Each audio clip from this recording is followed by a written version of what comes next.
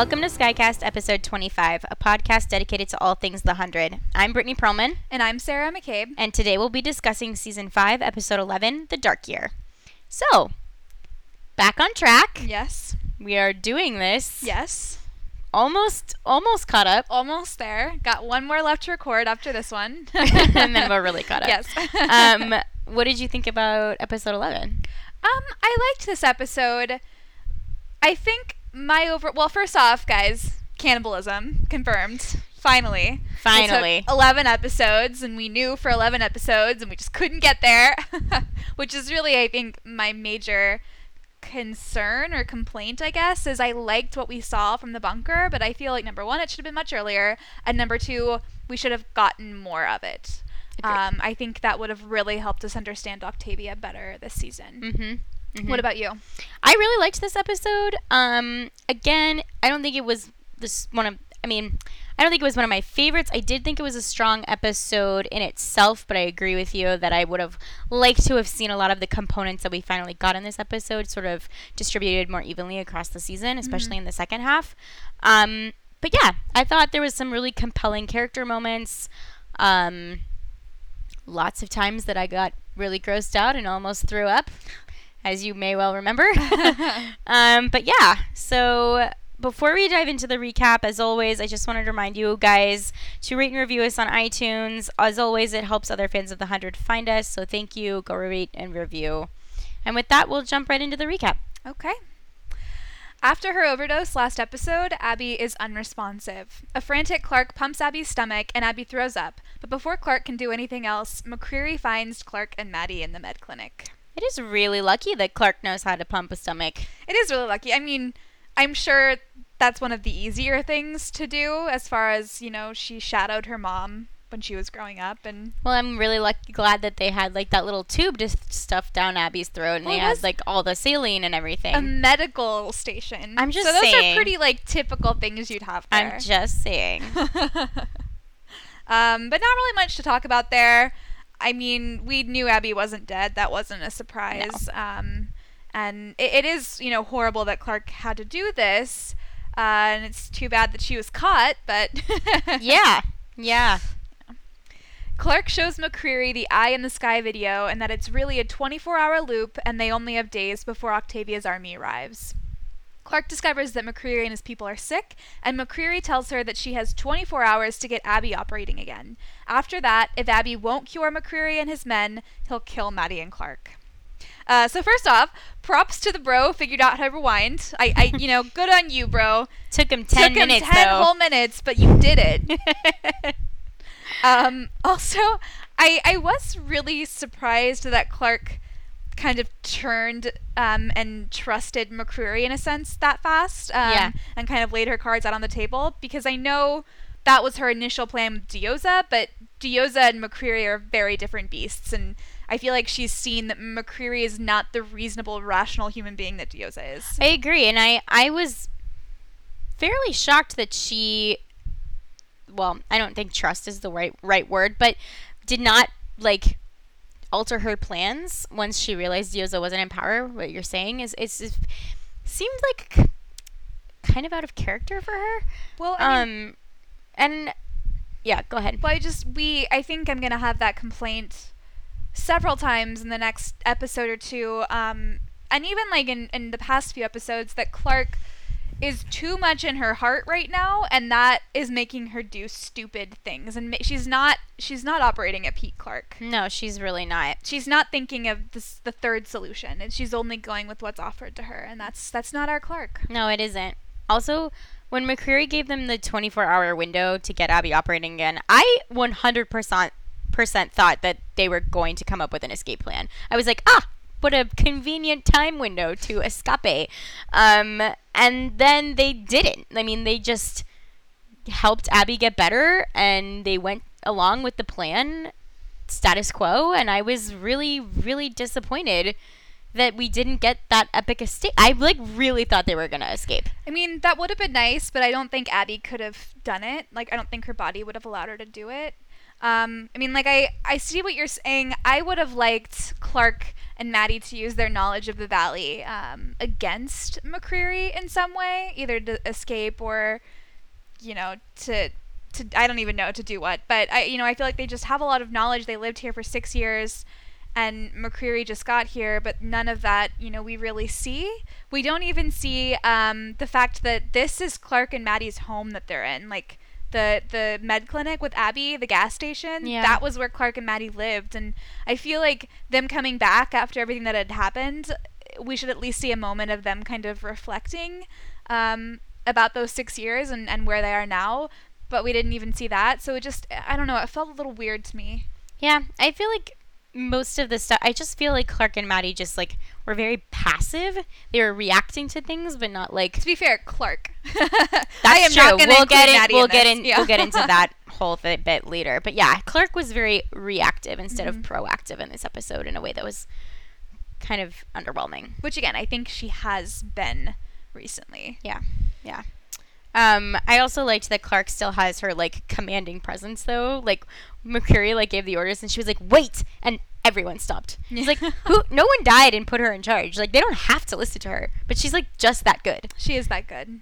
It was very, very satisfying. Although I will say that her deductive reasoning skills, they weren't as impressive as they usually were. Like, it took the entire room, like, coughing at once for her to be like, oh my God, you're sick. Yeah, and I almost feel like that was, like, for the benefit of us, the viewers. Yeah. But that's, like, the lowest common denominator that they were playing to. Like, it was a little bit overkill. And I almost feel like the real Clark wouldn't have said anything.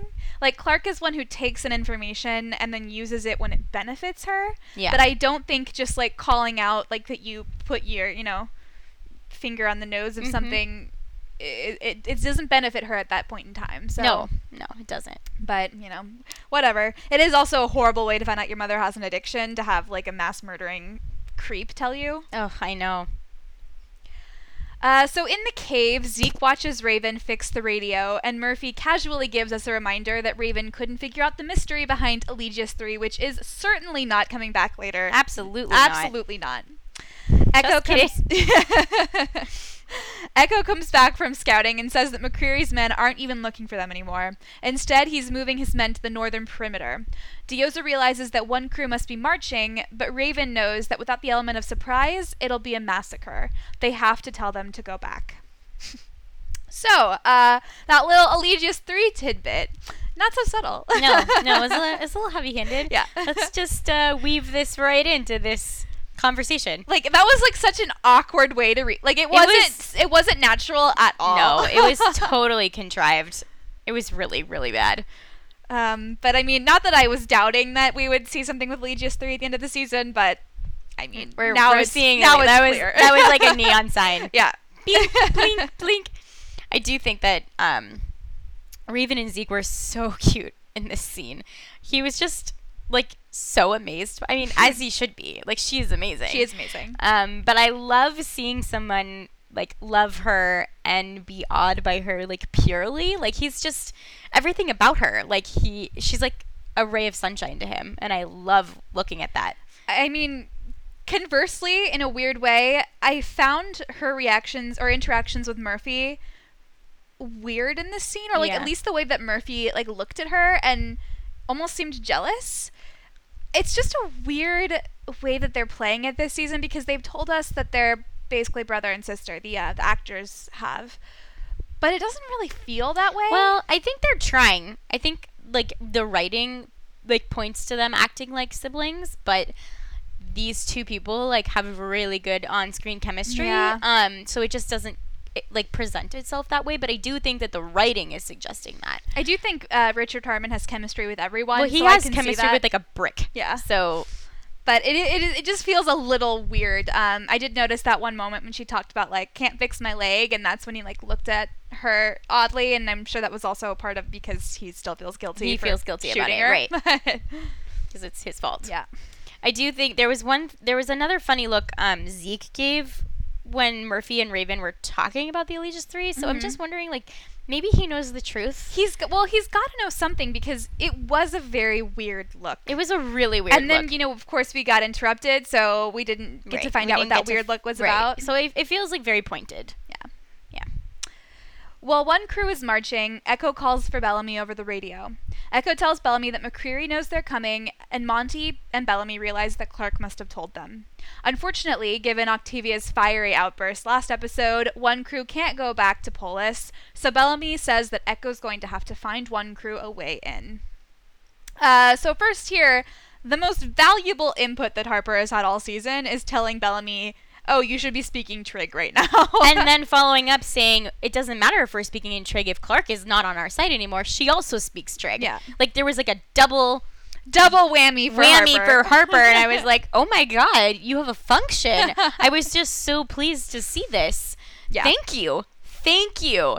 My God. It's not enough, though. It's not even. It doesn't even, like, blip. It does not make up at all. Not even a little bit, but at least I don't have to complain about her this episode. I mean, it almost calls it out more, just because she's so very rarely useful. You mean like when she was sleeping in the last episode? Yeah, and she, like, literally she was in a scene sleeping. Oh my God, I'm just like so offended on her behalf. Yeah. Anyway, question for you. How did Echo become in charge here? Is it because Diosa's like kind of hurt? It just seemed a little weird that she was like taking control of the situation. Well, Echo does not trust Diosa, and the original plan was for them to basically just like leave Diosa, but they ended up having to take her because, McCreary took over the village. Echo does not trust her. She does not trust her to help them get their friends safely in the valley. Echo's the one, aside from Diosa, who has the most military experience. So I think it seems pretty natural. Yeah, I think it seemed natural too, but it was just kind of like, I don't know, like, it was a little bit, like, I would have liked a little transition scene to, like, explain what the context was, because all of a sudden she was just, like, shouting orders, and I was like... Oh, I don't need a context scene. I think it's very clear that, like, pretty much everyone in there are defectors, and then there's Kane and Diosa, and that's it. Okay. So, yeah, I see that. They're like the outsiders. Okay. How do we think Bellamy feels about Clark right now? Because, I mean, he betrayed her in a sense in episode 9, and she slapped him and left him to die. Do you think he feels guilty, or do you think he's angry? Good question. Especially now finding out that Clark's, told McCreary. I think he's probably angry. I don't think he would have done what he did unless he believed it was, like, the only choice left for him. And while I don't think he expected Clark to accept that or even forgive him, I think feels like he was right. And I think the idea of Clark not only leaving him to die, but then leaving the rest of them open, for further injury and harm and death, is probably aggravating to him. Yeah, I guess. Like I said, I understood both sides of what happened in episode 9, but I will say that Bellamy forgave Clark in like a day after Clark locked Octavia outside the bunker to die. So I think that I'm sure he's guilty. I'm sure he's very guilty, but well, yeah, I can't. There has to be some sort of like undercurrent of fury there. I would have forgiven you. Yeah, I think he would have been enraged. Echo says that if Clark really is on McCreary's side, then Echo will deal with her later. But first, they need to scout for details on weapons and troop count. Kane wants to go with Sky Crew, but Echo doesn't trust him yet. Raven also won't let Zeke come because she's worried that if he's caught by McCreary and tortured, he'll break and show him how to launch the missiles. So, Echo, quote-unquote, dealing with Clark later. Sign me up! I'm ready to see the two of them go toe-to-toe. So ready for that. I've wanted it for so long. I just, God, what an electrifying scene that will be. They're both such smart, powerful women in different ways. Oh, yes. And I need it. I'm ready. I also like Echo is just like, if that's true, I will deal with her later. It was such a great delivery. I loved it. She's just so dry and so serious. She's so serious. And I love it. She's so great. I loved it. Also, what other things bring me joy is Echo's distrust of Kane, because solid. I think Kane this season, but even last season, Kane has become your Jaha for me. Yeah. I can't stand Kane, and whether or not I like understand why he does the things he does, I loathe him, and I don't want him in the show anymore. I hear you. I understand what you're going through, because I had a similar experience with Jaha, and I can see where you're coming from. His actions this season, and we'll get into this much more in depth later on in this episode, so I want to save most of this for when we actually get to the stuff that I find particularly egregious. Mm-hmm. But I like that with the limited interaction that Echo has had with Kane this season, she's intuiting or picking up on this sort of distrustful nature, or this like there's this weird vibe that Kane is giving off that she's reading, and she's like automatically distrustful of him because she's good at her job. Yeah. And it shows like she is a very intuitive person, and I just like seeing her like showing off like and demonstrating those skills in that way. I mean, it's clear that Kane is on number one Diyoza's side above all. Number two, Kane has, before when they were all kept in the church, Kane kept all of these plans from them, plans that would have been very useful for them to know, right? So they wouldn't have started a rebellion and let Murphy take over, or Murphy McCreary. Oh my gosh, there's so many M names. Yeah. So, yeah, I'm glad she doesn't trust him. I don't trust him. I think he's a hypocrite. No, and Diyoza agrees with her. She's like, right? And Diyoza's like, fair. Well, Diyoza said the same thing to her. I know. Yeah, well, so it's like, I mean, she was just parroting back, no, like, this is what you told me. There's no room for Diyoza to argue because she's using her own words against her. It was great. It's great. Also, can we talk about John never gets the gun Murphy? Oh my god. Murphy. Poor Murphy never gets the gun. Give the boy a gun. Season 1, and he still doesn't get the gun. Sometimes he gets a couple of rocks to clap together. He gets a couple of rocks to make a noise. That was the beginning of Murphy's rise. It was. That was actually the beginning of his ascent. Yeah. It was the rocks. Shit, that was so funny. Abby wakes up and Clark tells her that she needs to recover and treat McCreary's people, a plan that Maddie hates. But according to Clark, if they help McCreary win the war, they'll live and they can figure out the rest later. Abby tells her she's going to have to do a rapid detox and that she's had to detox before. Clark wonders what happened to her in that bunker.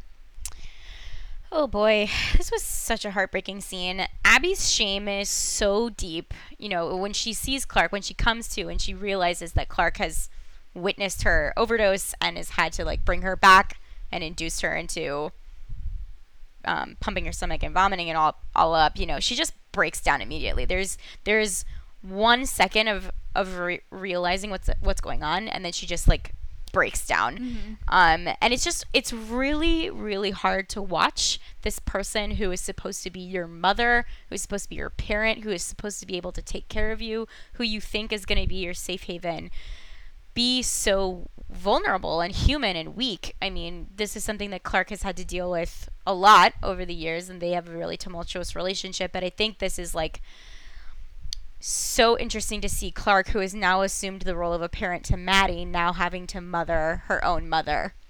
And it's just really hard to watch, and it was really sad. I mean, she's never seen Abby weak in this way before. No. And Abby is so deeply ashamed of herself. Mm-hmm. I mean, she hates this reversal. More than anything, she hates this. Speaking of Clark, I have so much to say about Clark and her arc this season, but I'm going to save that for the next episode, for episode 12's discussion. But I did want to mention that Clark's steamrolling of Maddie's opinions is really infuriating. Oh, it is Clark, absolutely unbelievable. She's not allowing Maddie to have any sort of ownership over her own agency. She's just like, she's treating Maddie like she's like property. Right. And not a human. Right. And like, I understand, like, my own parents act like this sometimes too. But is that right? Like, does a parent have the right to do that? I think we are teetering the line because I feel like teenagers, that is not okay at all. I think when you're 5, it's okay.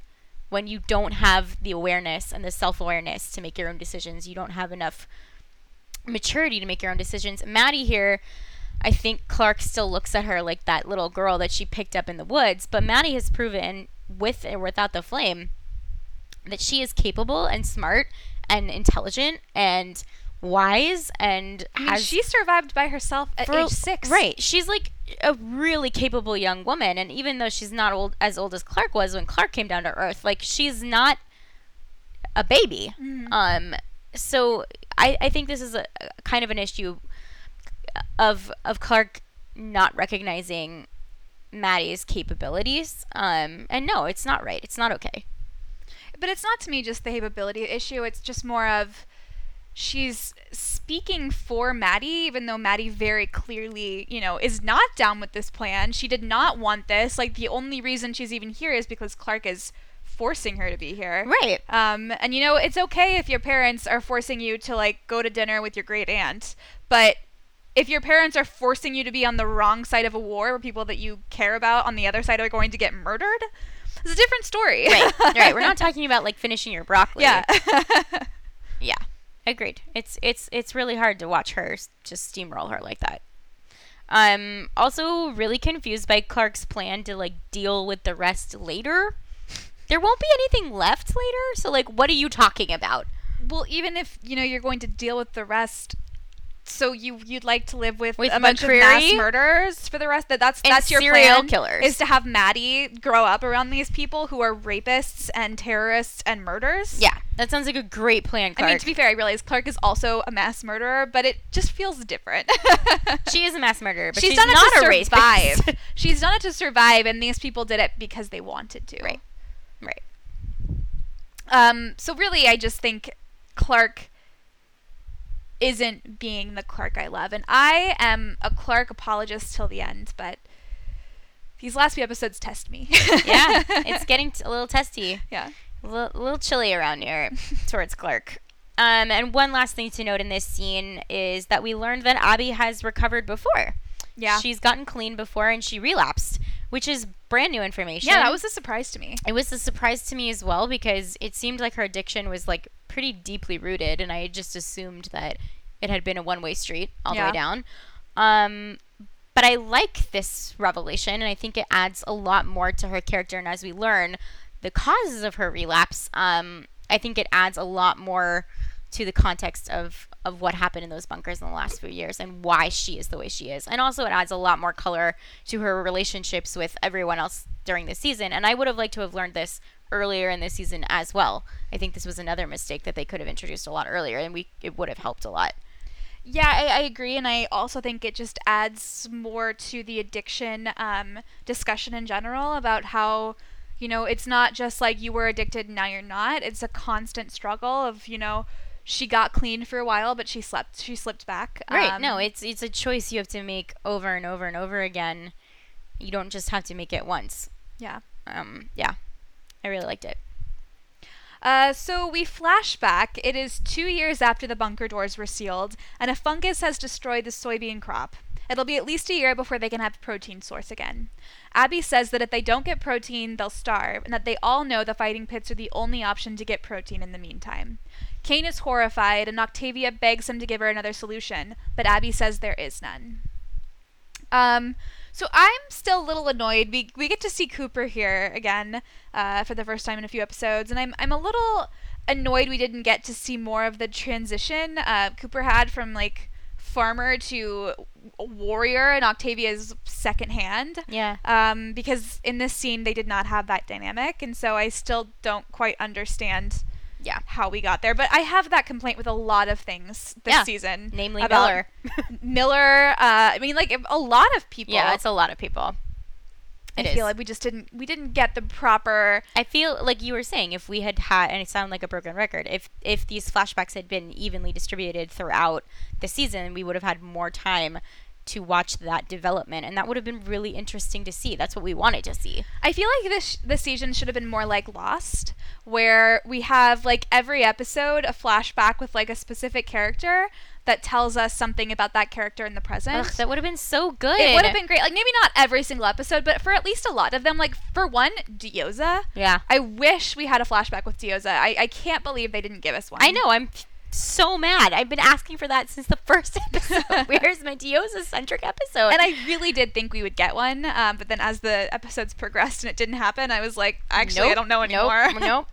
No. There's a lot of stuff we didn't get. In fact, I feel like this episode would have been a perfect episode for, like, a Diyoza storyline, too.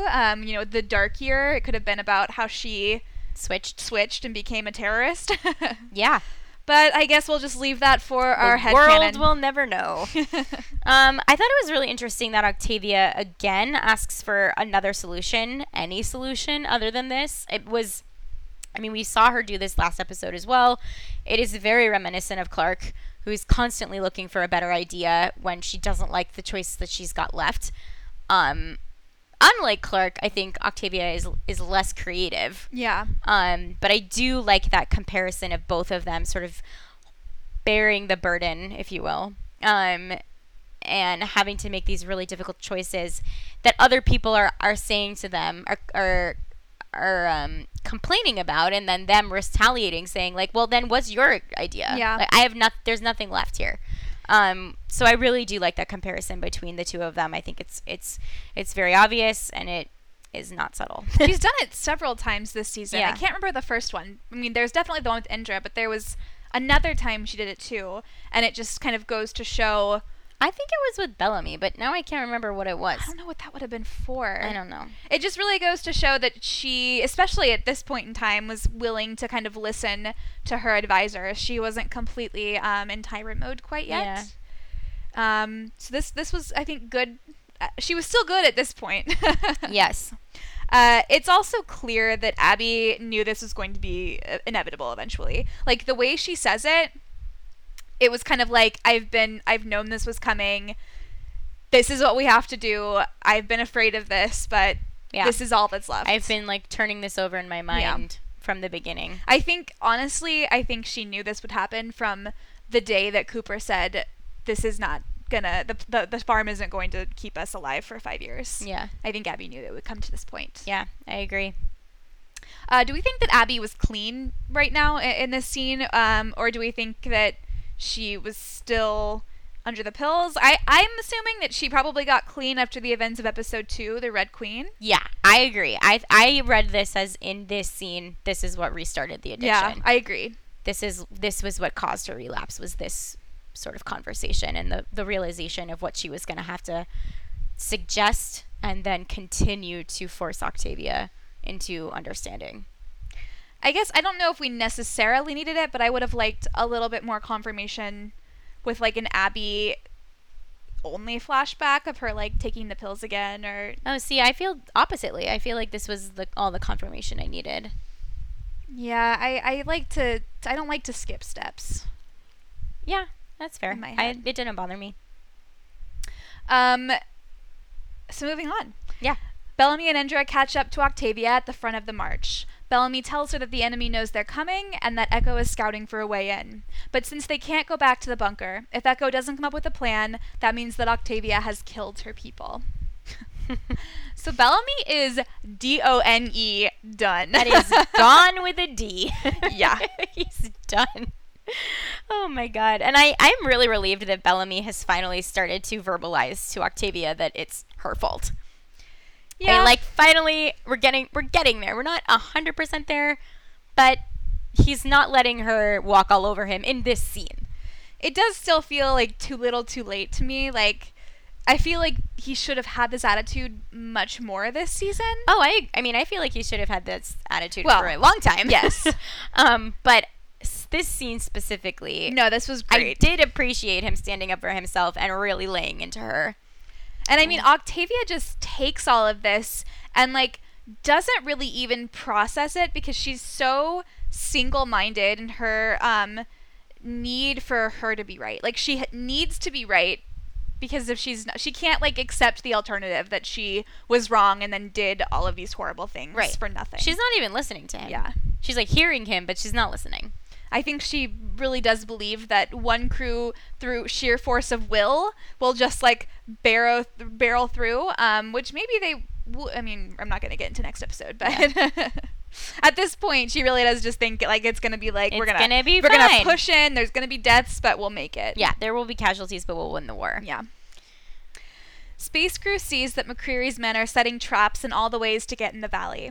Murphy tries to steal a gun, but gets caught by McCreary's men. But before the standoff can go much further, Zeke shows up and tries to turn himself in to save Space Crew's lives. Unfortunately, McCreary's men order Zeke captured and Space Crew killed, resulting in a fight with Echo and Zeke taking out McCreary's men. After the fight is over, though, Raven is clearly furious with Zeke, but Zeke isn't sure why. I don't want to get into the weeds here. I mean, I feel like this is like a nitpick, but I cannot believe that Echo agreed to this idiotic plan. Like, they came here to spy, not to steal, as she very clearly explains to Murphy. And they are just so lucky that Zeke decided to follow them and showed up when he did. I mean, like, they would have been screwed. I agree. I think it was not wise, but I also think they were desperate. And desperation makes you do stupid things. I don't know. Echo's not stupid. I found this stupid. Echo's not stupid, but she is desperate. And I think, right now she's not working with a lot. She doesn't have any other warriors except for Diyoza, and she doesn't trust Diyoza, so... I know. It just seemed really dumb to me. I get it. I do. It was really dumb. I can't blame her too much. I think Zeke's plan was kind of dumb. He just, like, walks in there and is like... let Space Crew go and I'll come with you. Like, I mean, it worked out well for him. He clearly has some, like... I'm saying all of this was dumb. Well, yes.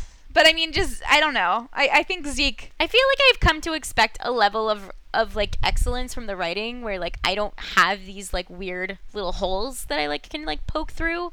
And I just want that, like, sophistication, which I did not see in this scene. I mean, I'll always poke holes and stuff because that's but, like, this was like a big hole. Well, I wouldn't call this a big hole. I would call it not the smartest move. I don't know. Wasn't working for me. I just think Zeke could have it could have turned out very poorly, very easily. If they didn't get close enough for him to, like, use his karate skills and, like, take them all out. There's, like, a lot of plot armor in this scene. Like, thank God, like, there's plot.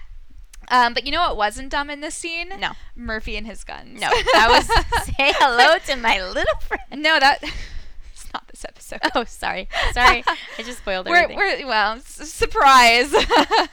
No, when Maury's like, John, you still want a gun? And he's like, oh, hell yes. And oh, my God, yes, that was so funny. The big blaster. Yes. Sorry, that was really funny. It was also a great moment at the end when Echo says, Zeke can stay. You can sit by me. Yeah. Yes. You can stay now. Yeah. I approve of you. And it's like such a deadpan, like, you can stay. Yeah.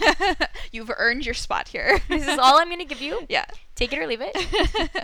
I mean, for Echo, that's pretty effusive. No, yeah. She was really emotional. That's basically like, I love you. Back in the cave, Diyoza tells Kane she's worried about Abby too. Diyoza has lost more soldiers to opiate pills than war. Kane asks if they're on the right side of their own war, and Diyoza says there will be high casualties on both sides, but she thinks Octavia will ultimately win. But, she jokes, maybe Octavia will forgive them and they can all live happily ever after. Kane doesn't believe that Octavia is capable of happily ever after, and wonders how to choose between a monster and the devil. I love that Diyoza has this softness to her, and it comes through when she talks about Abby. For all of Abby's faults at the moment, I think she really does respect her as a doctor and as a woman and a leader. Mm-hmm. And I just like seeing Diyoza kind of, who is this, like, really kind of rough and stern and strict military strong woman, show her softer side. I thought it was really nice and multidimensional for her, which, they do a great job with her, so it was really nice to see. Well, yeah, I mean, it's not just that Diyoza respects her, but it's, as she says, Abby, like, literally put herself in front of Diyoza's baby and a gun. So yeah. I think Diyoza's feeling pretty warm toward her. Yeah, I mean, like, Abby is a good person. Yeah. Deep down right now. So why do we think Kane sees Octavia as the devil? Does he really... not, like, I understand that she is a tyrant and she's not, the best leader, but does he not understand how that happened and why it was necessary when they were locked in the bunker? No, I think from what we learned in this episode is that he doesn't realize that Abby was the one who suggested to Octavia that she has to make them compliant. Well, we actually don't learn that in this episode. The original scripts, we should talk about that when we actually get to the scene. Yeah, we should. But I think that's the answer to this question, is why he thinks she's the devil, is because I think he looks at her like a woman possessed and a murderous, rampaging monster. Yeah. And I think without the knowledge that it was really Abby's idea and really Abby's conviction that pushed Octavia to this point, without knowing that, it looks like Octavia got there on her own and that she's crazy. That's true. So I think that's why. And that colors in a lot of the behavior of Cain, again, throughout this entire season, which I would have loved to have gotten earlier. Yep. I totally agree. Yeah. Cain asks Diyoza here if they're on the right side of things, and I know this show is morally complex and there really isn't a right or a wrong, but I feel like there is a very clear right and wrong in this situation, and the wrong side is any side with McCreary. Yeah. Thusly, yes, you are on the right side. Like, this shouldn't be a question. I'm not sure what you're asking. I resent the implication that this is equal footing. Well, I mean, to be fair, going off of what you just said, if he sees Octavia as like a crazy person who just executes people for no reason, I think he sees her exactly like Murphy or McCreary. I keep calling him Murphy. I'm sorry, Murphy. He's supposed to be your foil. But I think the real facts here is that McCreary's men are also rapists and murderers and serial killers and whatever. Right. Whereas Octavia's people are just people who are trying to survive, and they're Cain's people he's lived with for 6 years, and that he's, is trying to decide, like, is that the right side to support? Like, yes. Yes. I'm not sure what your dilemma is here. Very, very annoying. Abby is screaming and begs Clark for her pills. When Clark refuses, Abby turns to Maddie, saying that Clark acts like she can make decisions for Maddie, and she doesn't want Clark to decide to let Abby die too. Maddie tells her that Abby chose this, and that she's nothing like the kind, loving mother Clark told her about. At that, Abby suddenly flatlines, and Clark has to give her adrenaline. Maddie is as cold as ice to Abby in this scene. She is ruthless, and I love it. She's just so disappointed with the reality of her grandmother versus the myth of what Clark had told her of this, loving, kind, strong woman, nurturing woman, and she is this weak, deteriorated addict who is just dissolving right in front of their faces. And I love that she tries to trick Maddie, that she's trying to deceive, to like twist her and manipulate her, and Maddie's just having none of it. I mean, to be fair, her manipulations are completely correct. She's very right in what she's saying. No, she is, and that's why they were they were valid. I mean, like, on a weaker mind that would have worked, but the force doesn't work on the strong, only the weak. Ugh, Maddie. And my heart. Maddie is really strong, yeah, and she's learned a lot from Clark, and she can see this a mile away, and she's just shuts it down. I mean, she's always been incredibly capable, but I also think that having those commanders in her head make her a little less willing to listen to bullshit. Oh, yeah, I agree. I mean, like, her bullshitometer is, like, very, very, very sensitive. Also just wanted to call out what an amazing job Paige Turco did in this scene. I don't know how she did that. It was really incredible to watch. I mean, she's been incredible this whole season. Just, like, the sweat pouring off of her body. I mean, like, I know that there's, like, a makeup department that makes you look disheveled and stuff, but like her physicality in this scene and her mania, like her eyes and the way she moves her mouth, there's a thing where you can tell, like, she does this weird thing with her mouth where when she is playing the addict version of Abby, her mouth sort of like doesn't form the words quite right, like she's like always wanting something, that her addiction is coming through, and you can see it so clearly in this scene, the way she uses her mouth. It's insane level of acting. It was great. Agreed. Nothing to add there.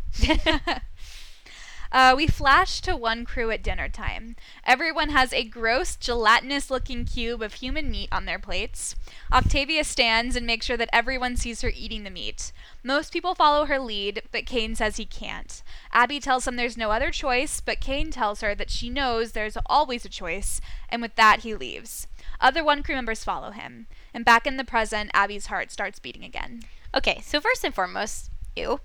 Second of all, why are these cubes so disgusting? Why are they, like, Jell-O-y? Why are they, like... raw? Right. Why are they wet? Why aren't they barbecued? Yeah.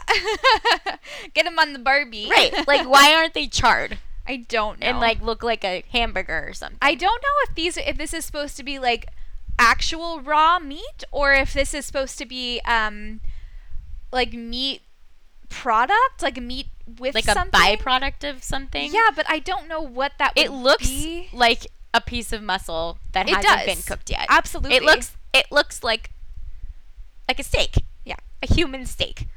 Raw steak. Yeah. A raw filet mignon. Very rare. Very rare filet mignon a la human. Like, it's disgusting, and if they wanted to make this as hard as humanly possible, they certainly did. I mean, the other way that they made it even grosser than I thought it could possibly be was zooming in on Octavia taking that bite, like, really closely. It gave me flashbacks from the Lord of the Rings scene where Gollum is, like, biting into the fish raw. Yeah, my PTSD, like, went right in. It was nasty. It was nasty. Everything about this is nasty. Like, I don't blame these people. I'm not eating that. I mean, if it's eat or die, are you going to eat that? Yeah, if someone put a gun to my head, I would eat it, but only then. Really? You wouldn't eat it until someone put a gun to your head? If it was eat that or starve to death? I mean, let's be honest. I was previously on the couch for my food not being delivered for 15 minutes later than I expected it, and I thought I was going to pass out. So yeah, I would cave immediately. But what I'm trying to say is that this is disgusting. It is gross. And I actually feel like some people should have been vomiting. Yeah. I think just, like, the knowledge of what you're eating would make you vomit. Like, I would vomit. There was people were, like, kind of gagging, but, like, people would be vomiting everywhere. I would be vomiting everywhere. It would take a little while to get used to that. Yeah, and to, like, be able to keep the food down. Oh my God, it was so gross. So I think we discussed, you know, which side would you be on? I would hella eat the humans. Like, I'm sorry, I'm not starving to death. They were dead, and it's not like we killed them. Right. It's not like we, like, lined them up and, like, shot them. Yet is the operative word. Until this episode. But, yeah, I mean, again, they sacrificed themselves so we can survive. Yeah. That is as warm of a sentiment as you're ever going to get to justify eating another human. Yeah. I don't want to do it, but I will if I absolutely have to. Yeah, I will Donner Party the shit out of that if I absolutely have to. I'm the little girl in the Donner Party who dies first. So yeah, I don't have to make this choice. I'm already dead. And guess what? I'm a scrawny little girl. I know. So there wouldn't be enough meat. No meat for you. You just have to suffer. Yeah. And one thing I wanted to bring up also in this scene that I kind of want to unpack a little bit is Kane's hesitancy to eat this and the fact that he takes the moral high ground here. It almost seems to me like he's doing this to redeem himself of all of his former crimes. You know, like, I feel like we've been witnessing ever since Kane has sort of, like, switched gears and joined, like, the young delinquents team. Yeah. He is slowly but surely, every chance he can, taken the morally high ground in an effort to, like, redeem himself for all of the atrocities he's done prior. And that is ultimately a selfish goal. That is a selfish act when it's not in for the actual benefit of everyone. Mm-hmm. It's really to appease your own conscience. And I take issue with this, and I think that is what you what keeps bothering you over and over again is this. It's hard to put into words, but none of these acts of where he's talking and preaching and pandering and, like, all of this stuff, even though what he is saying is technically or theoretically correct or righteous, it all feels like self-service. Mm-hmm. And disingenuous. And I think for the first time in this scene, you really feel it because there is no alternative here. You eat or you die.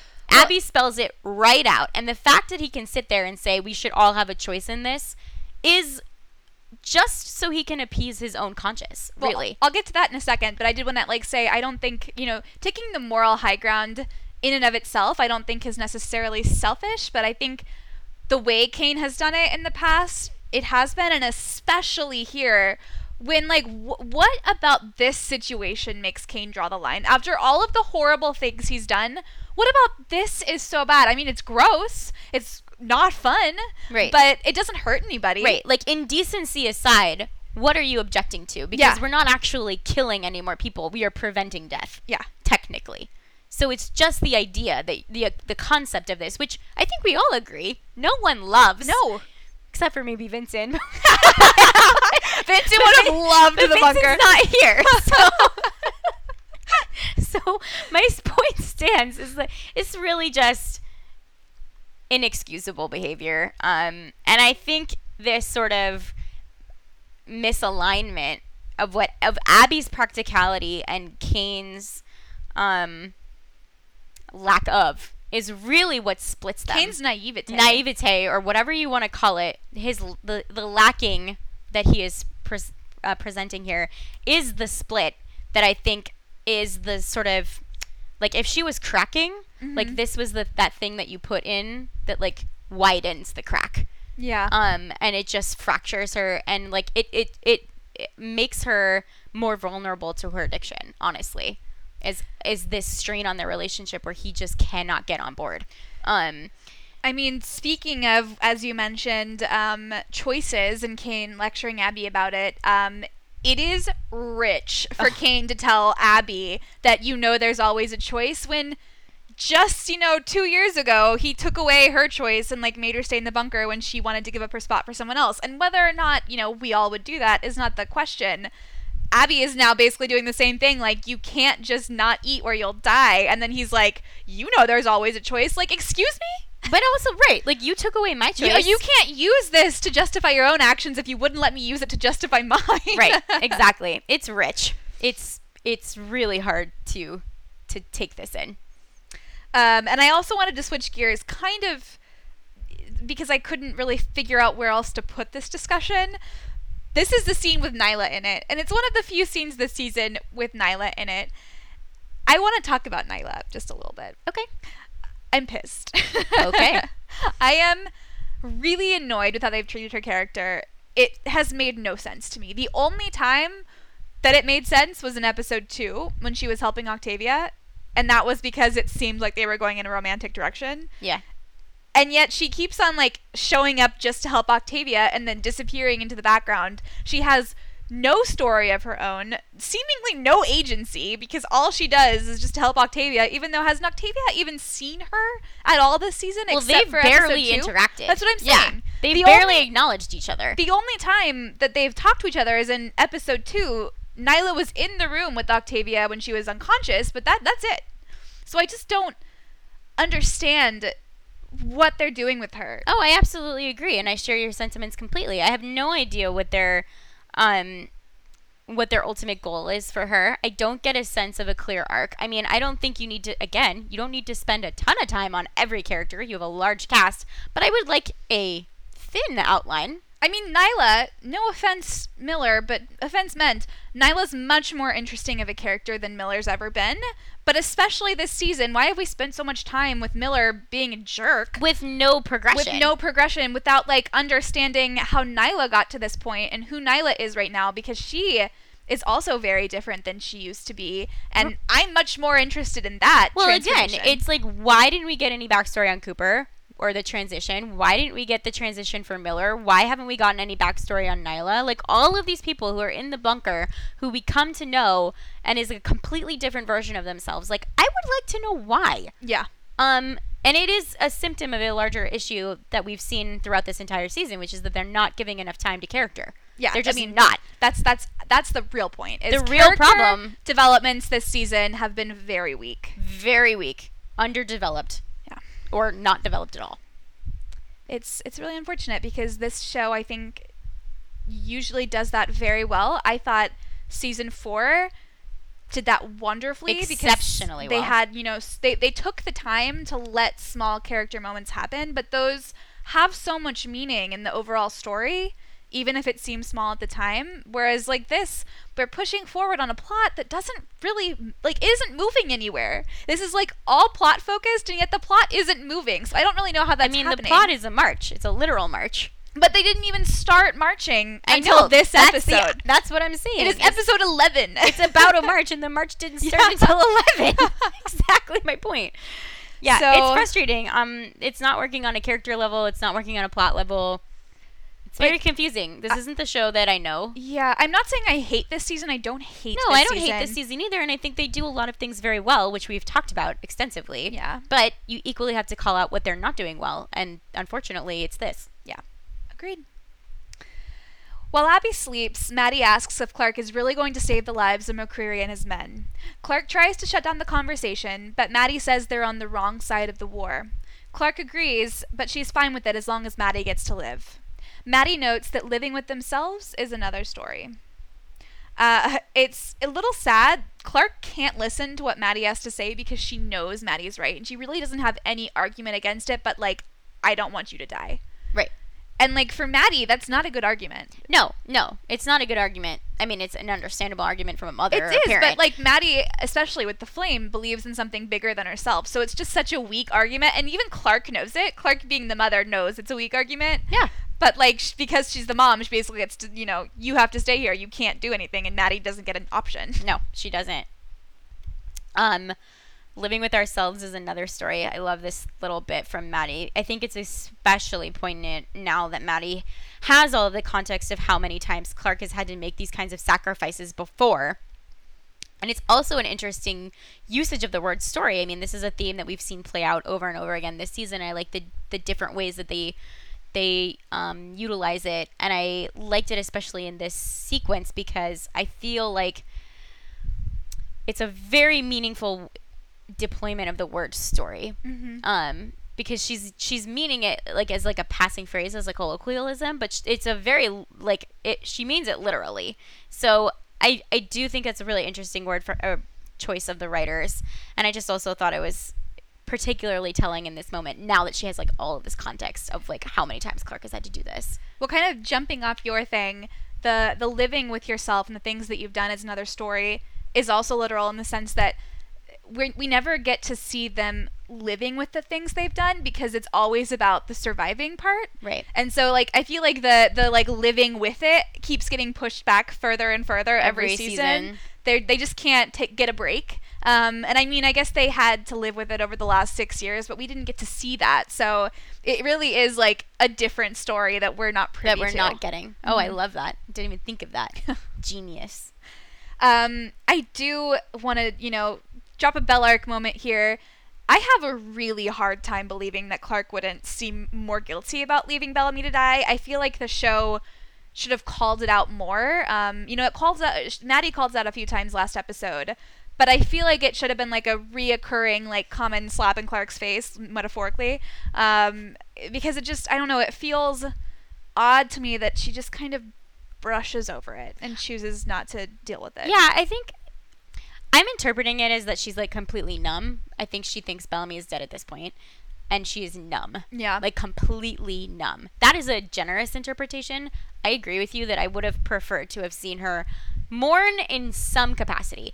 I don't need her to be like weeping, but I would have liked to have seen some iteration of her showing the effects of being his murderer. I mean, I think she feels like she killed him. Yeah, I agree with you, and I think on a like character level it makes sense because Clark is a master compartmentalizer. Yeah. But I think on a writing level it doesn't, because this trauma and this thing that happened, it's changed the story so much in recent episodes, and I think it needs to be kept at the forefront. And I think Clark needs to be kind of forced to keep thinking about it, which is why I feel like it needs to be brought up more. Yeah, I agree. And again, I don't need her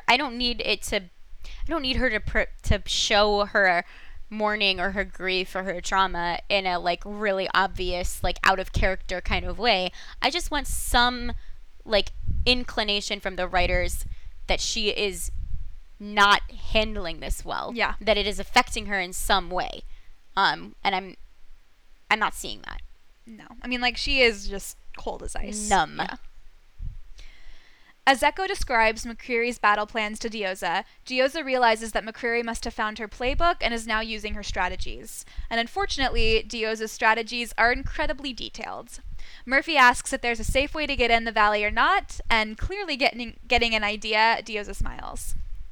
I love that Diyoza knows how smart she is, and she's proud of it. Oh yeah, she's not just proud of it, she's like very like, this is what it is. I'm just gonna say I'm real smart. It's kind of like Raven in that way. I always think of everything. There's no stone left unturned. Except in Raven's case, it almost seems bragging. Like, I don't mean that in a bad way, No. like Raven brags, whereas Diyoza just is like very straightforward. No. Raven is a little vain about her intelligence in a way that I completely relate to. Yeah. But Diyoza is very matter of fact about it. Yeah. Like, this is the fact. I'm real smart. Mm-hmm. I love it. Yeah. So moving on.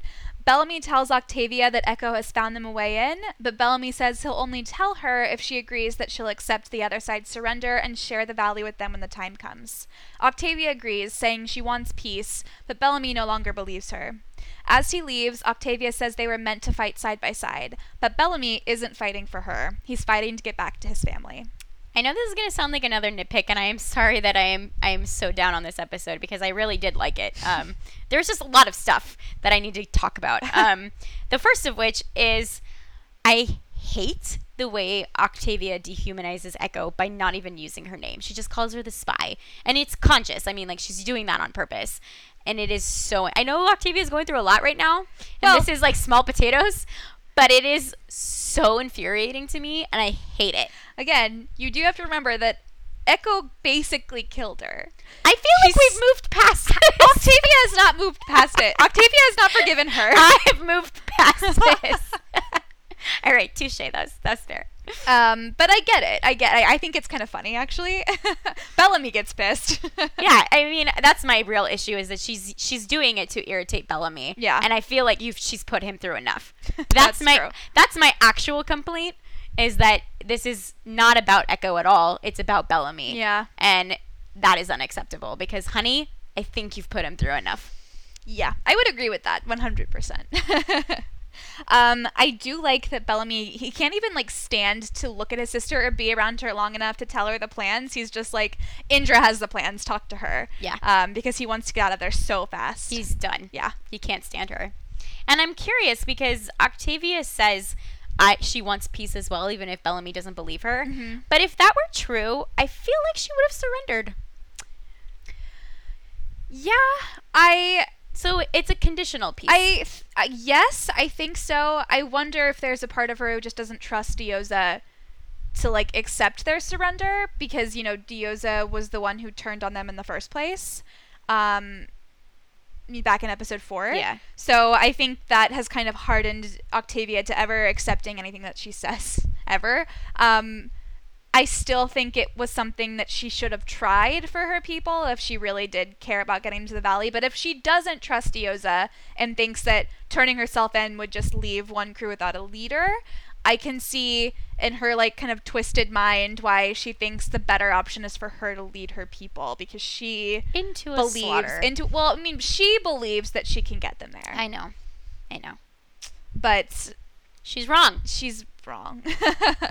And lastly, yeah, Bellamy's final line to her was the sickest burn I've ever heard. It felt so good. It was like, damn, you need some ice for that burn, Octavia. Yeah, she does. She's gonna need a lot of ice. Maybe she should call Clark. But it was a long time coming. Like, I was really glad to hear it. Oh, I was very impressed with Bellamy all this whole episode. I felt like this was what I've been wanting. I want him to punish her as she deserves. She deserves it. Yeah. Abby wakes and tells Clark that she took the pills to live with the horrible things they had to do in the bunker. We flash back to Octavia and Abby in a private meeting. Abby says that they can't let one crew people starve because there won't be enough meat on their bones to eat once they die. And plus, the people who live will be wrecked by guilt that they might not survive it. Octavia is going to have to make it a crime not to be a cannibal, and getting Kane to eat will ensure the rest of one crew will follow. So, at this point, like at the beginning of this conversation, Octavia balks at taking away people's choices. Like that very idea seems horrible to her. Yeah. So it's really, I really did like that we get to see the beginning of her descent here in this moment. Yeah, I loved this sort of like origin story of how she became the Octavia we know now. Yeah. It's that kind of like seed that we're missing for the rest of the characters that we've been talking about, like Nyla and Miller and Cooper, Brell. This is like that quintessential. It takes a millisecond of dialogue to convey that turn. Yeah. And it's beautifully done. And go ahead. I was going to say, I think that it's a good way to show that Octavia never set out to be a leader. She never set out to be a tyrant. But I think, once you start making these kinds of choices for people, it will become a habit. And I do think that, I think that this was the right choice in the situation. But it was a very clearly setting up that, like, you step a foot and then you're going to step 10 feet because you're going to keep going. I like the idea of what you just said, that it's a habit, because I feel like they are putting Abby, and they are very clearly comparing Abby and Octavia here and their addictions, and the start of them. It's like Octavia in this scene, it's the start of her addiction of power. Yeah. And Abby's is the restart of her addiction to the pills. And we see Abby deteriorating in this scene. She's strung out. And it's not surprising that after this conversation where she basically decides to make it a crime, that she starts using again. Yeah. And we see both of them sort of turn back to their demons, for lack of a better word, in this moment. And I really like that parallel between the two of them a lot. Yeah, agreed. This felt like a really twisted version of the dinner party. This was really kind of funny to me. I don't know what the dinner party is. Okay. It's an old movie. I forgot who am I talking to. Sarah doesn't know any movies. I like sci-fi movies. It's an old movie. I'll show you later. Okay. It's fine. So here in this scene, I really loved this scene. Abby lays out the situation very clearly. Like, the choices are, if you let them starve, there won't be enough meat to eat. Plus, people who actually want to survive and have been eating the meat are going to die either from guilt or then starvation because there's not enough meat to eat. So, what do? The people who are choosing to starve would rather die than eat. So, I think it makes sense to let them die in a quicker fashion. No, it is. I mean, it's actually kind in a sick, twisted way. I mean, a bullet to the head would be a much better way to die than starvation. It would be. Absolutely true. I just think, I can't figure out what the show is telling us. Well, again, I think the show leaves these things kind of open-ended. I don't think they want to promote one thing over another. I think they want the viewer to decide for themselves, which I always appreciate with this show. Yeah, that's true. I don't think they're trying to, I don't think they have an agenda. I think they're trying to tell a really good story. And it's up to us to decide what's right. I also really liked that on top of all of this was a confession scene. I liked that Abby was compelled to confess to Clarke of her sins and wash herself clean by this confession. I felt like by finally being able to open up and talk to a non-participant, even if it is her daughter, about what went on in the bunker, Abby is finally able to start processing her guilt and her shame and finally move on. It's been bottled up inside of her, and she's finally found an outlet to relieve some of this pressure and this burden. And I think moving forward, we can anticipate the addiction being less and less of an issue because of this confession. Yeah, I think the first step to healing is always to talk about it. And clearly she never has before, so. No, and I think this show really, if they are promoting one thing, is that therapy is a good thing. We all need it.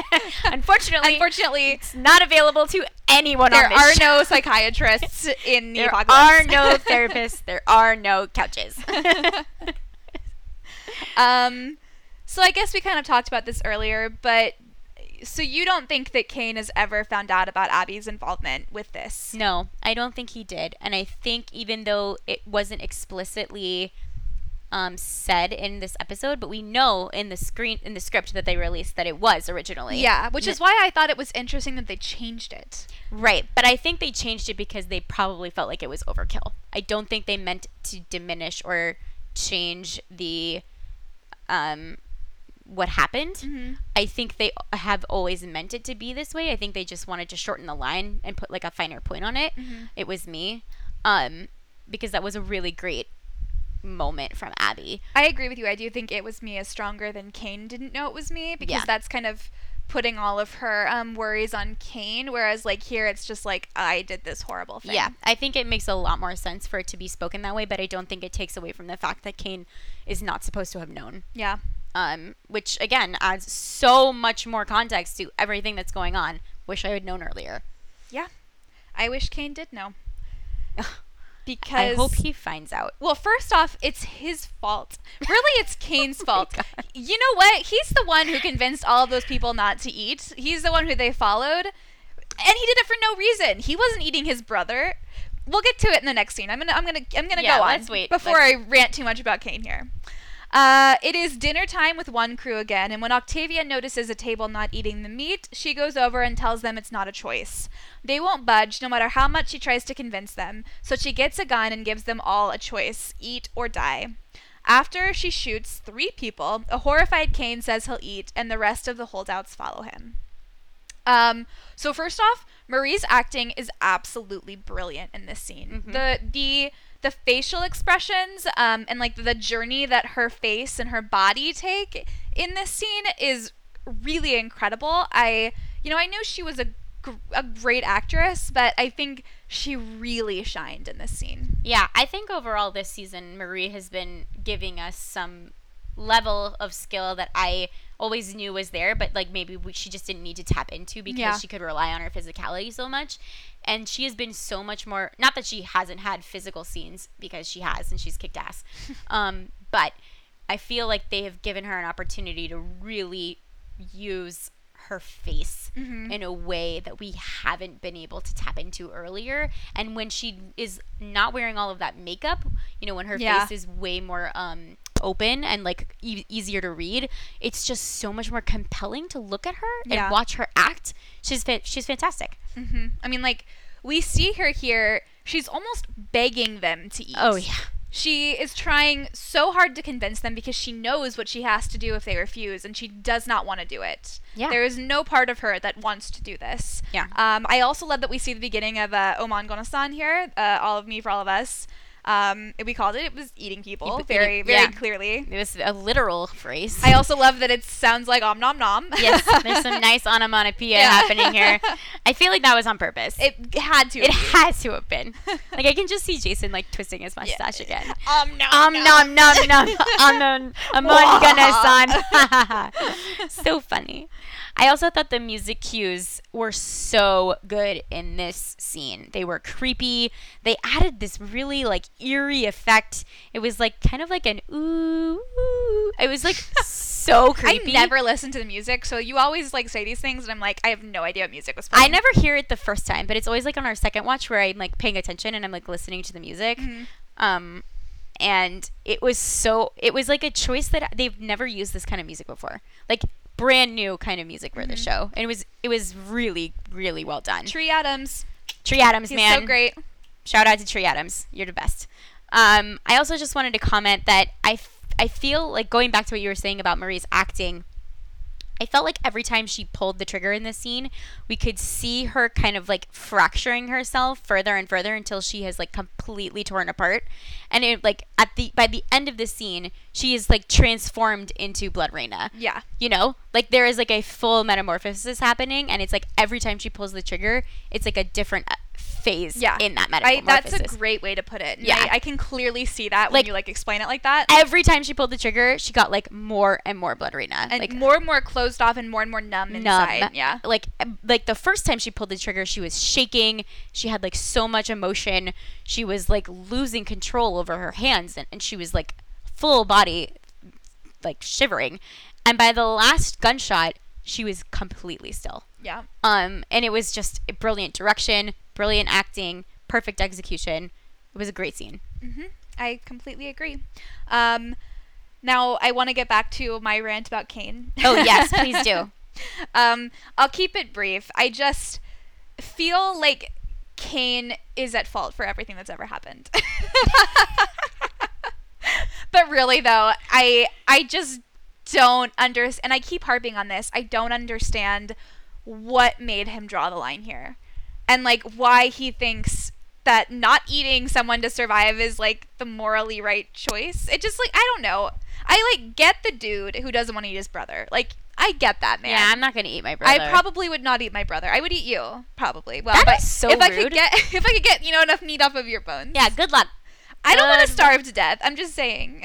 Can't believe you would eat me. I feel like if your brother was in the arena, you should get, like, a day pass. Agreed. But that's another story entirely. But what I'm saying is, Cain is the worst. Actually, that's not at all coherent. That's my argument. Cain is the worst. Yeah, he's getting really annoying to me as well.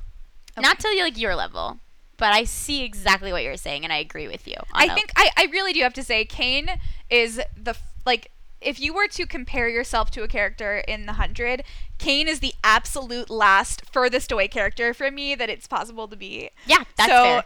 He's like the character that I've always had a hard time understanding, but I've liked him in the past, but he, like, over the last few seasons, he's just gotten more and more frustrating to me. Yeah. What would be your furthest away character? I was just thinking that. I don't know.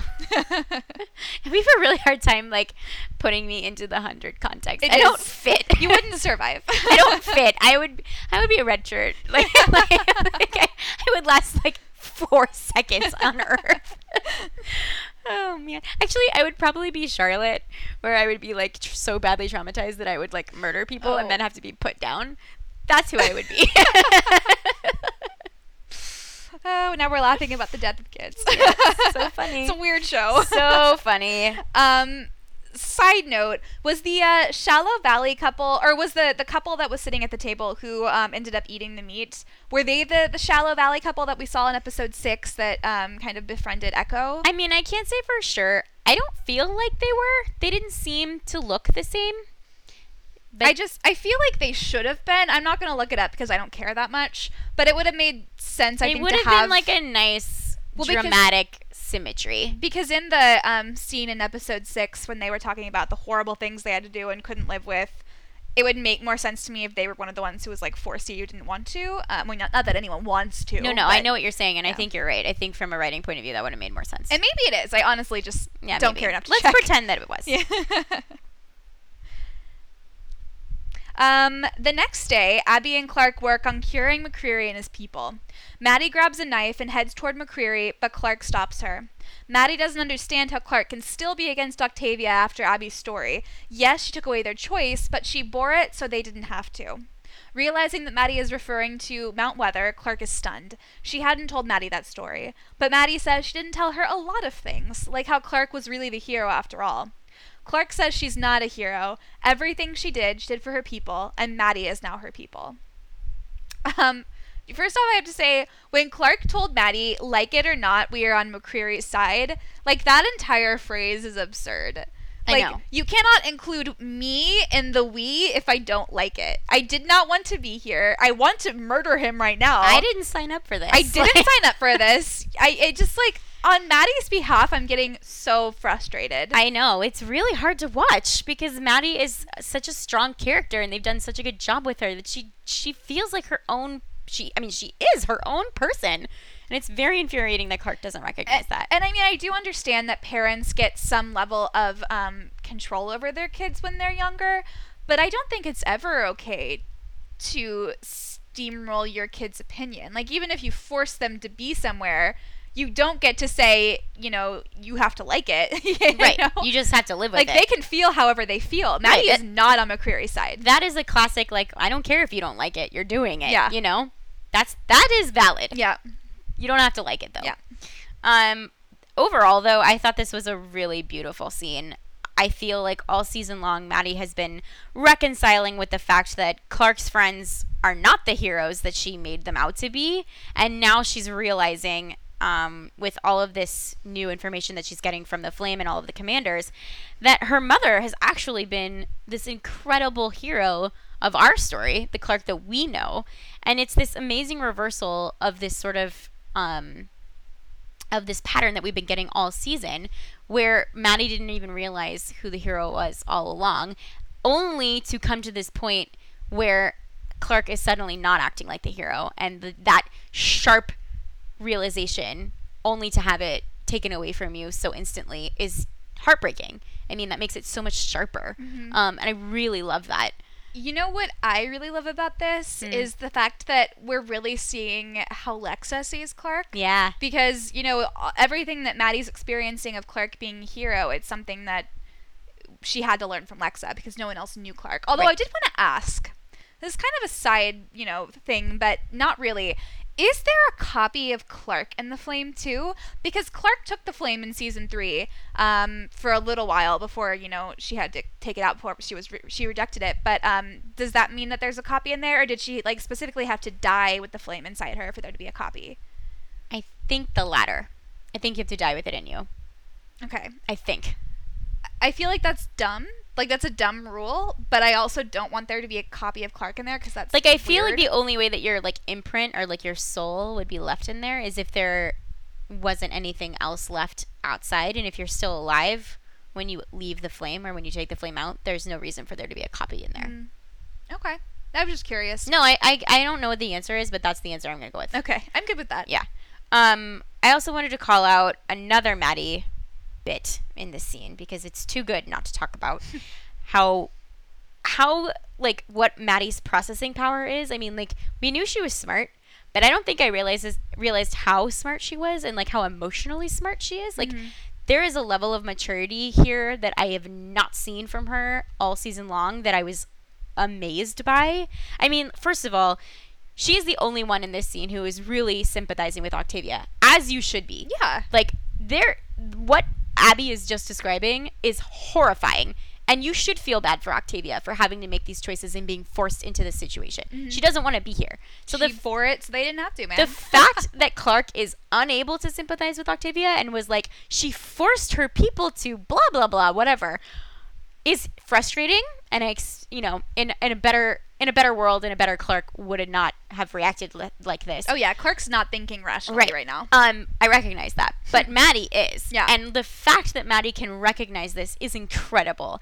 And secondly, that she can take this sympathy and then extrapolate that so that Octavia, or that she's comparing what Octavia did to what Clark has done formerly, so that Octavia can, as you said, bear it so they don't have to, is an amazing comparison to make on the fly. I realize that there's like some writing happening here that the writers are doing. Well, there's also some people in Maddie's head talking to her about it. But right, exactly. But she, like, that, just like that little, that was just like a beautiful sentence. It was a beautiful phrase, and I loved it. And I then agree. Thirdly, that she can bring this all around and like can tie it back to Clark is just, it was just an amazing moment to watch. And I loved it.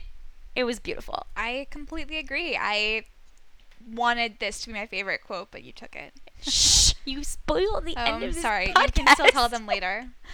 I will say, though, out of all of the great writing in this scene, the one thing I didn't really love was I felt when Clark said, "The things I did for my people, and now you're my people," it felt like a little bit heavy-handed. Oh, it was so clunky. You, as a writer, shouldn't have to explain a concept like this so clearly. Like, if you have to, then you've made some mistakes in showing how your characters feel. Yes. Because this is definitely a case of tell, not show. I agree completely. You don't need to be this heavy-handed. And I also think it's telling that Clark has never viewed herself as a hero. And we kind of knew that, but, you know, she is in so many ways, but at the same time, she's always been the one, like Octavia had to, that she's been the one who has to make the hard decisions. She has to pull the levers that kill 300 people. Always 300. And it is to save people that she cares about, but she's making the sacrifice of her own soul so other people don't have to. Yeah. And I think that's, you know, again, to go back to what this show is all about, it's not trying to promote a hero story. Yeah. There are no heroes. There are no villains. There are only shades of gray. There are no good people. Right. There are no bad people. Mm-hmm. Well, there are some bad people. I take that back. But I really like that Clark. I feel like before, Clark has always been very gray, and I think maybe the part of the problem in this season is that she's very black and white. Mm-hmm.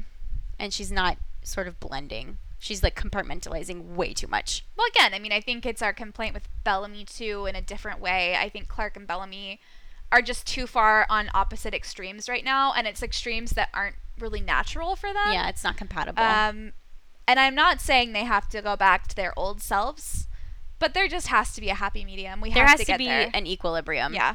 Yeah. So one crew marches for days to some really cheesy fade-out music and fade-out cuts. On the final night, Monty shares the last of the rations with Bellamy. Monty and Harper will be staying in camp while Bellamy goes with the soldiers to fight. And Bellamy says that when this is all over, Space Crew will take over 80 acres in the valley and Monty can grow something other than algae. What was up with those editing choices? Yeah.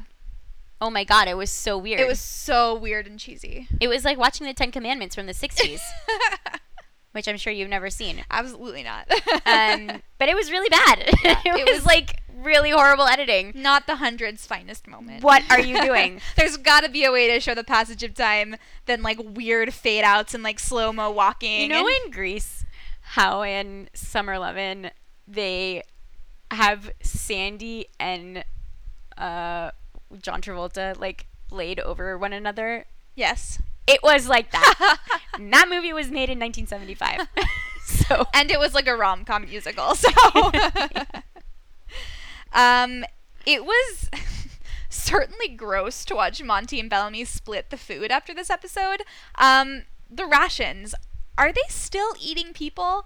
Because it seems like they only had to do it for a year, but then they keep zooming in on these like nasty looking rations and like making a big deal about them all like sharing the food and like passing it around this whole season. So I don't understand what they're trying to tell us. I don't either. I don't know. I can't even guess. I guess it has to be like just soybeans now, right? Because if it were people and the show didn't like give our heroes a chance to see like, oh my god, we're eating people, then what are the writers doing with their lives? No, there's no way they would let that go. But it should have been something that they carried on because drama and horror. I don't really understand. I mean, like, we were so excited for the cannibal stuff and it turned out to be true. But I feel like they didn't just, like, make that final leap that needed to, like, really solidify that plotline. Jason said in a tweet that if cannibalism was, like, the big shocker of the season, then they weren't doing their job right, and that there's going to be something really big. Well, I mean, I hope so, because we all knew cannibalism was coming before the season started. That's basically what he was saying. It was like, that should not have been a surprise. It shouldn't have been a shock. It wasn't, like, I mean, I was never wanting it to be a surprise. I just wanted them to use the cannibalism plotline to its fullest. To its fullest and I don't think it was. I know what the big surprise is going to be. It's going to be Allegius 3. So you don't have to tell me, Jason. I also know that. To be clear, she is still guessing. I'm not guessing. It's Allegius frickin' 3. I don't know in what form, but it's Allegius 3. Just to clarify, no, we have not been spoiled. That wasn't a spoiler. Okay, we don't have screeners, but just because we don't have screeners doesn't mean that I don't know with 100% certainty that it involves Allegius 3. Just clarifying for the sake of everyone at home. I did want to call out, I really appreciated that Bellamy was cool that Monty and Harper weren't going to fight. Even though they could use every able body with them. Yeah. It was nice of him to, like, give them a pass because Monty was going to do it for him. To be fair, I don't think Monty and Harper would be useful at all. So. I think Harper would be more useful than Monty. Well, definitely. I mean, Monty's, just like a little Monty. So sweet. I do like the idea of Monty just, like, living the happy life of a farmer, and I kind of hope he can have that someday. And I wanted to call back the line from last episode when Octavia calls Monty and Harper Adam and Eve. Mm-hmm. Because as we have theorized, we're pretty sure that the valley is going to be destroyed, at least in like large part, but maybe entirely at the end of the season. But I still do believe that some people will stay on Earth. And now that we know that Monty has the algae, he has the ability to farm and create topsoil that actually grows stuff with this algae. And the fact that Octavia called Harper and him Adam and Eve, it seems like very clear that him and Harper are going to stay on Earth and be Adam and Eve. And I would love that. Grow back the Earth. That would be very fitting. I hope so, because Monty deserves to just chill out, have a break, farm. Go out and farm and, have little babies and just be, happy. Oh my God, I would love that. Zeke goes over to Raven, who is still ignoring him. He asks if she can finally forgive him for saving her life, and at that, she kisses him. She's not mad at him for saving her life. She's mad at him for making her care about his life. Gag. Echo watches them kiss from a distance. Emori tells her that she and Bellamy will be together soon, and Echo nods, but she's clearly not comforted. Yeah, that line, woo, that was another real cheesy one. Thought I was going to bomb. It was so bad. It was a bad line. It was a really bad line. It was like that line from season 4 when she tells Luna, "It's your heart." Oh, God. Sometimes the writers just throw out these really cheesy lines, and it's like, why? Yep. What, do you remember what show you're on? Like, there's nothing cheesy about this. It's a dystopian apocalypse. like, what are you doing? I did love the makeout sesh, though. I mean, all for it. It was pretty, spot on. Oh, my God. That makeout sesh was great. We get so little in the show. I get so little, and my little shipper heart was just like, thank God. We're so used to giving, and now we get to receive. But, yeah, those lines were really bad. Yeah. I loved the introspective bit with Echo, and I also love that we got a little bit of her friendship with Emori because we hadn't really seen that yet. Mm-hmm. She clearly wasn't wistfully thinking of kissing Bellamy. So what do you think that weird look on her face was about? Yeah, I've been thinking about this a lot, actually, and I feel like there's probably a lot of ways to interpret this, but going off the shipper theme, because I do think this is a romantic scene.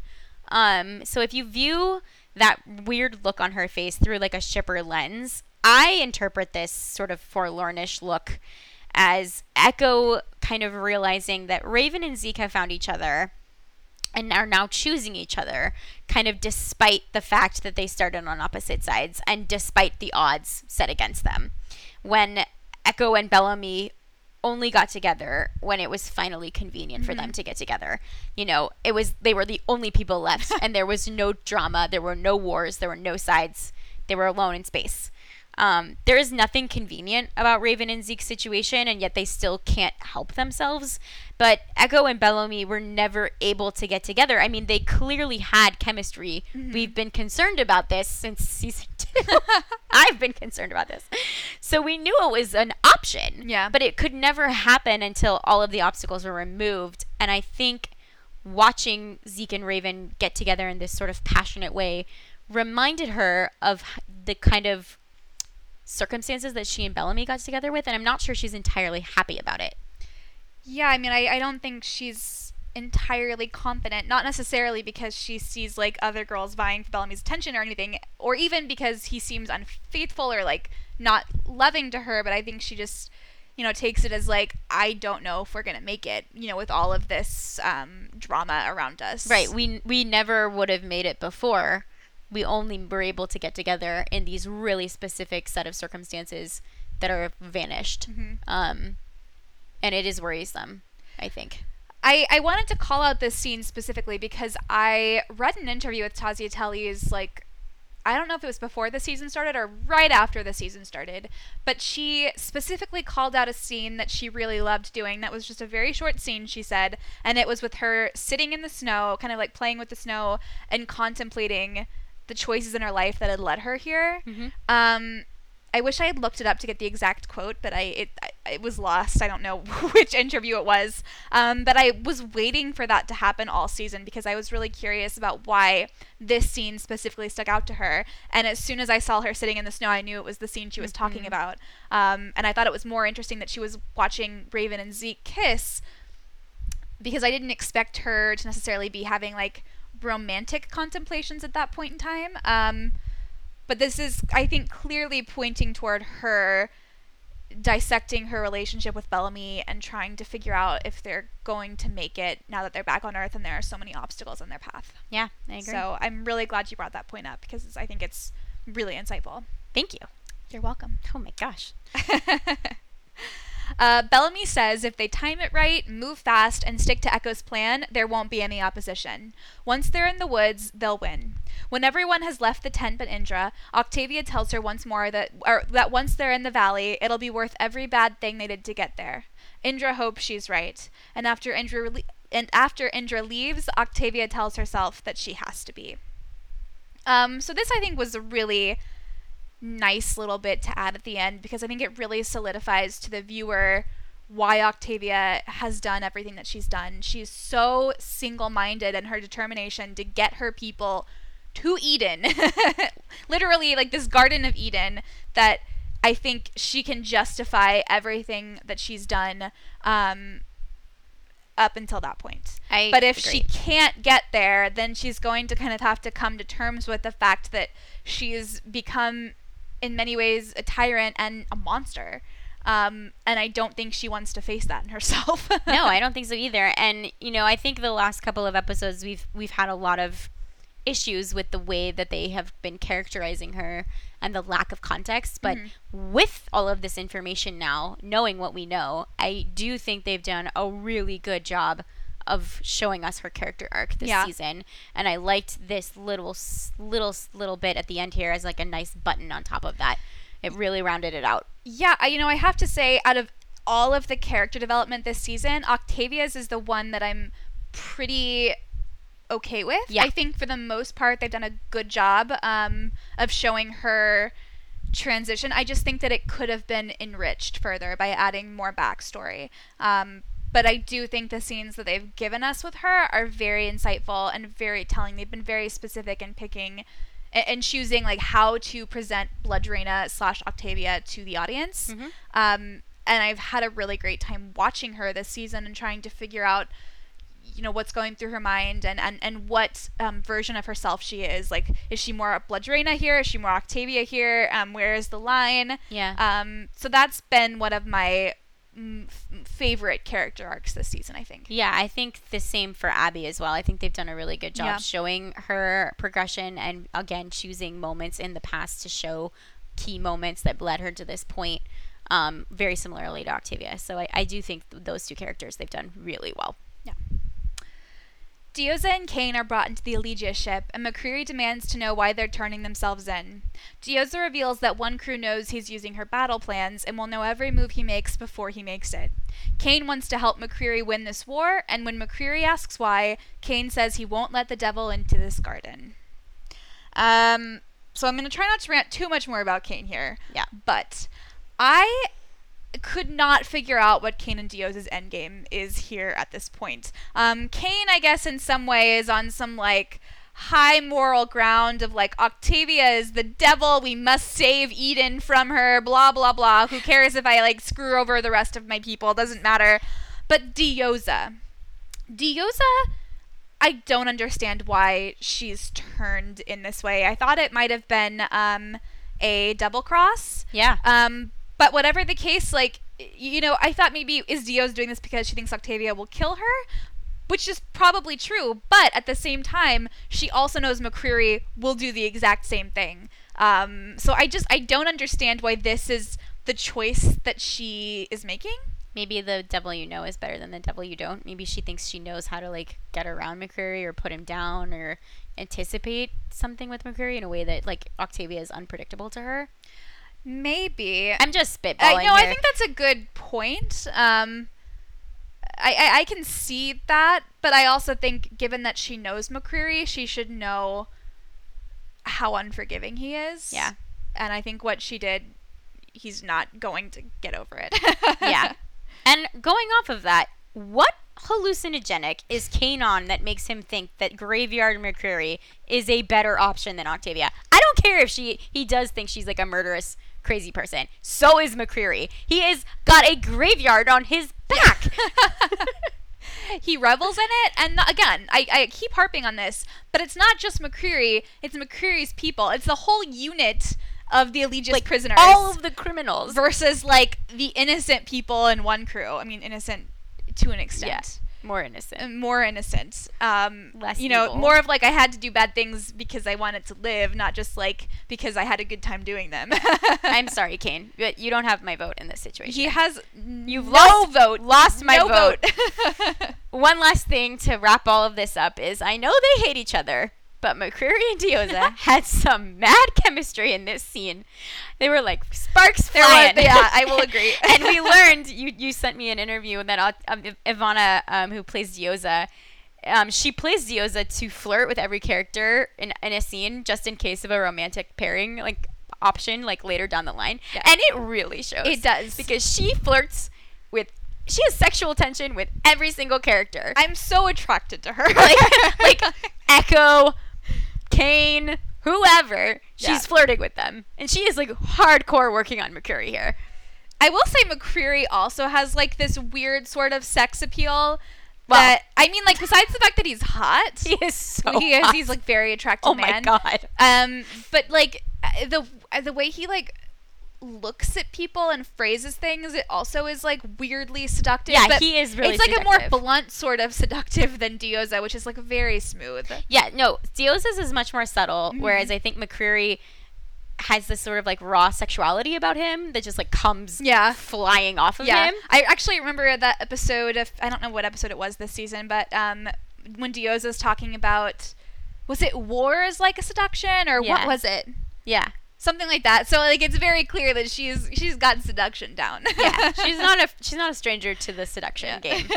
Neither is he. I mean, they're evenly matched. I mean, I think the baby growing in her stomach is pretty clear to that effect.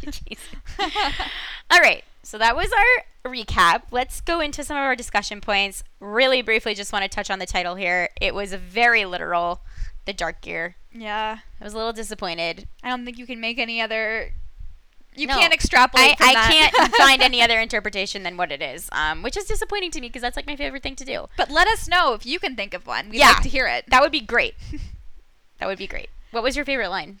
My favorite line was, I'm not fighting for you, I'm fighting to get back to my family because, hot damn, like, ouch. Ouch. What was yours? Mine, of course, because you already spoiled it, was she bore it so they didn't have to, which was when Maddie was explaining Octavia to Clark about Clark. Yeah. Using Clark's words. Clark. Actually using Dante's words that Clark has parroted. Yeah. It was a lot of meta, and I loved it. What was your favorite scene? My favorite scene was overwhelmingly the scene with Octavia murdering people when they wouldn't eat the meat. I thought that was just a really brilliantly written and acted scene all around. Oh, I agree. I loved it. It was fantastic. Yeah. My favorite scene was Abby confessing to Clark. I just really needed this scene a lot for my soul. I think Abby did too. Yeah. So. So the next episode is 512 Damocles Part 1. In this episode, Octavia leads her people into war, and while behind enemy lines, our heroes must overcome their differences to save one crew from extinction. We will have this episode, episode 12, hopefully posted this weekend. That is the plan, and we will be all caught up for the finale, and we will watch it live, and I'm very excited. And we're gonna be able to talk about stuff. Finally, it's gonna be great, guys. We're working so hard to get back on schedule. I have a lot of overall thoughts for the season that I definitely want to share once we're done, because I can't say too much yet, but I think there's some things need to be parsed out. Yeah, I agree. Well, that was our episode. If you would like to get in contact with us, you can. You can email us at skycastkru@gmail.com. That's SKAICASTKRU@gmail.com. You can tweet at us at Skycast, and you can also tweet at us at our own Twitter accounts. I am at bperlman89. And I'm at Sarah R. McCabe. Thanks for joining us again on Skycast. We should have the next episode up within the next few days. We will be all caught up. And we will see you then. Bye. Bye.